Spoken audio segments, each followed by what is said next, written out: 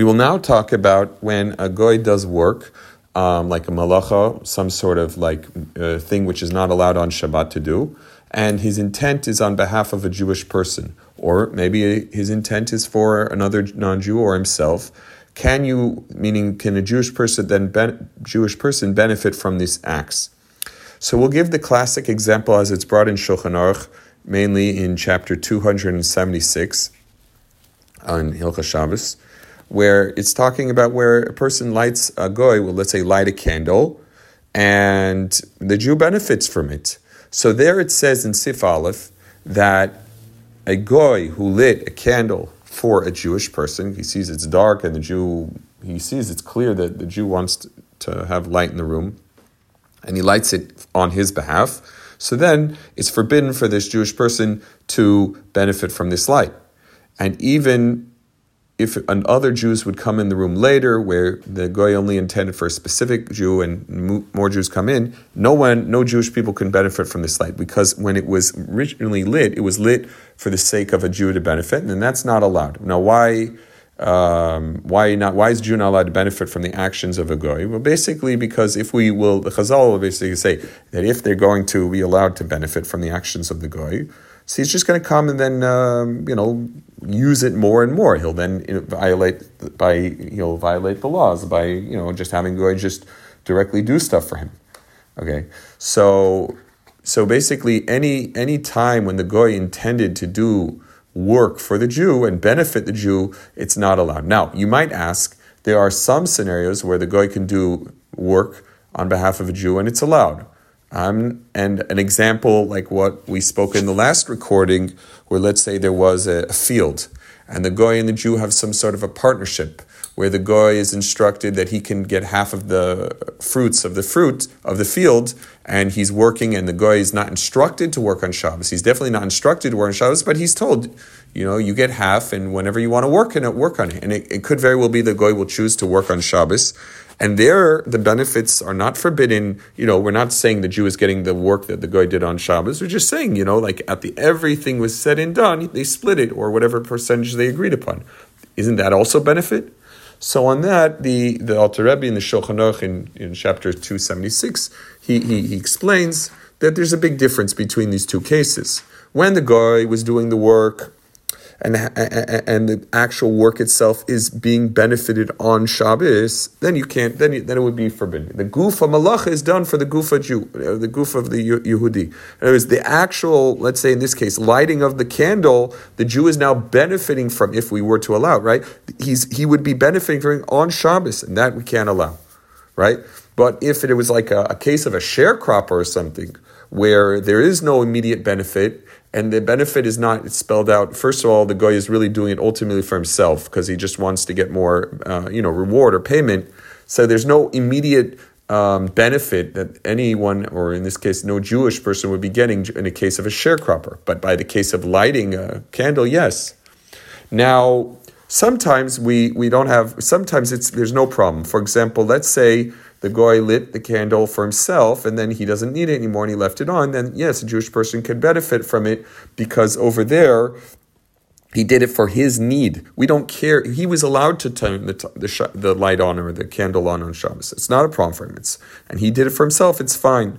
Sometimes, when we're talking about for people who are sick or little children, we can be lenient as well. If the goy did it for someone who was sick or something, because there, we know that we don't want to have an issue of death or danger. So pikuach nefesh. So if you lit on behalf of them, it would be generally okay. But again, it all depends on the circumstances. Obviously, you cannot go and instruct a goy to light candles or do things, just blatant things which are not very necessary for just any child. But when there's a big need, there's sometimes leniencies over there, as the Ramah brings out for tzarech katanim. Little children's needs have the status of like a sick person who is not in danger. Now, and that's in Sif Aleph. Now, there's also another topic, which is, let's say the goy lit the candle on behalf of various people in the room We don't know who his intent was mainly for the Jewish people in the room or the non-Jewish people in the room. So then we would generally say, unless his actions proved to who he truly intended, we would just say whoever the majority of the room is for. Let's say you were in a room, whatever, and the room was dark and the guy turned the light on, but there was lots of people, there was non-Jews in the room and stuff. So if seemingly it was for majority were goyim, then it would be permissible for the Jew to benefit. Now, there's also a discussion about when the goy, let's say, lit the candle for a Jew in the Jew's house. So there, what do we say? Even if the guy did it not correctly, he wasn't authorized to light any lights or turn any electricity on for the Jew, but he just did it anyways. So now we're saying, no, you're not allowed to benefit from it. It wasn't proper. He did it for your sake. Well, nonetheless, you don't actually have to leave your house. There is a discussion in various places, namely in the Gemara in Pesachim on 25b, where it talks about, let's say, when you'll have a hana, a benefit from something which is not allowed, but it came against your will. Are we going to now force you to run away or something? There's some aroma coming from something, and you don't really choose to be in this place at that time, and it's something which is an aroma, let's say, of some sort of sacrifice or something. You can't go away right now. What are you supposed to do? Possibly a question could be with avodah zarah. I mean, you can't purposely, however, benefit from the smell of avodah zarah, of idolatry smell. Even if you can't go anywhere else, you shouldn't purposely try to benefit. But we see this concept that sometimes, you don't have to leave your house because the goy lit the candle without your permission. You should actually tell him, you shouldn't have done that. But at the end of the day, you're supposed to, admonish them, say, why did you do that? Unless, again, there's some medical or significant need, generally we don't allow. There is a lenient opinion that's brought in the Ramah in Siv Beis on this chapter, where he brings the opinion of the Bala Itor, who has a very lenient approach that if you tell the non-Jew to do an act for you, let's say you were in a meal and it was dark and you need to have the lights on, so it's a Sudas Mitzvah, you could just tell him, go ahead, he can turn the light on and that's fine. This is the view of the Bala Itor. It's brought in the Ramah. However, the poskim don't really accept this opinion. And even the Bala Itor would only allow it if it was for a mitzvah-related purpose.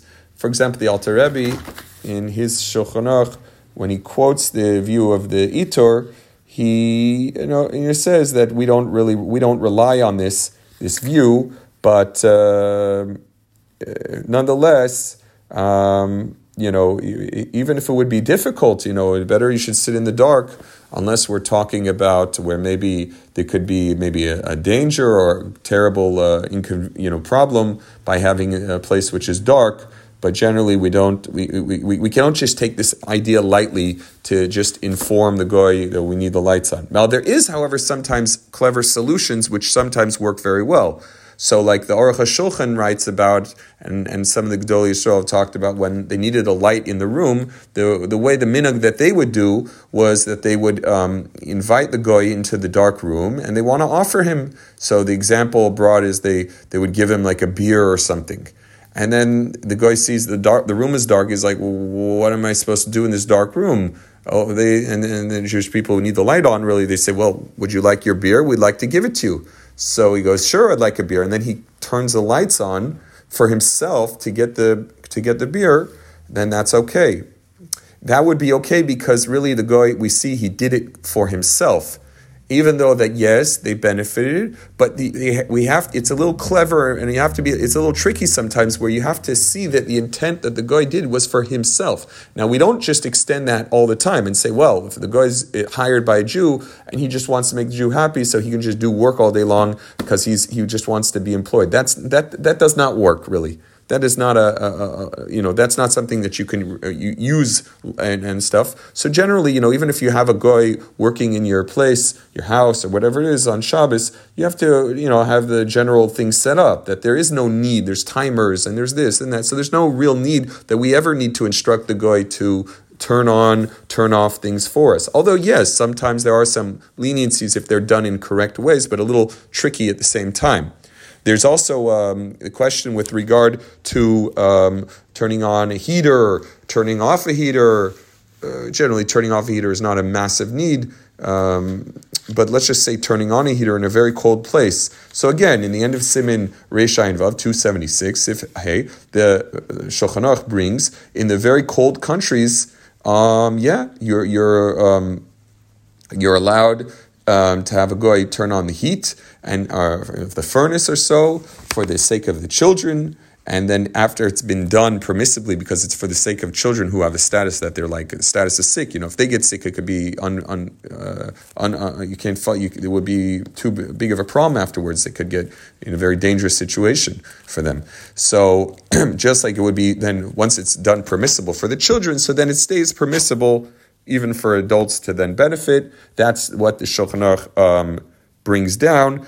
There is, however, not like those who have the heter, even when it's not so cold. He says, however, you can't rely on this for those who they'll use it. They'll have the goy light up the heater even when it's not so cold. Again, the Alter Rebbe also goes through this and quotes this view and basically reiterates those themes. And says those who have who are acting lenient and when it's not so cold, they're still having the guy turn the heater on, and there's no real need, just maybe extra comfort or so. He says, it's wrong, but we're not going to make a big protest to them. Better they should just do it a little wrong and not know better than to then if they're not going to listen and you're still going to they're going to still do that would be worse actually. And then, the poskim talk about air conditioners. If we say that in a cold country like in, Russia and stuff where they needed to have the heaters done, where the goy could do it on Shabbos from the instruction of a Jew, or we could say in places even as not as cold as those areas, but it's just that there's a child or it could be dangerous. So then there is a leniency when needed. But what about like having the air conditioner on? So again, it's a tricky problem. It's not always really allowed to have the goy just turn the air conditioner on just because of extra comfort, unless really there is a concern that you see people that are getting like maybe someone very old or a child where the heat could really, really bother them, then that's another story. It would be allowed. But again, these are things where they have to be thought over, well planned ahead of time, and extra particular attention to these matters, that they shouldn't be, just done improperly. And if they need to be, that there is a allowance, it should be done, thought out properly.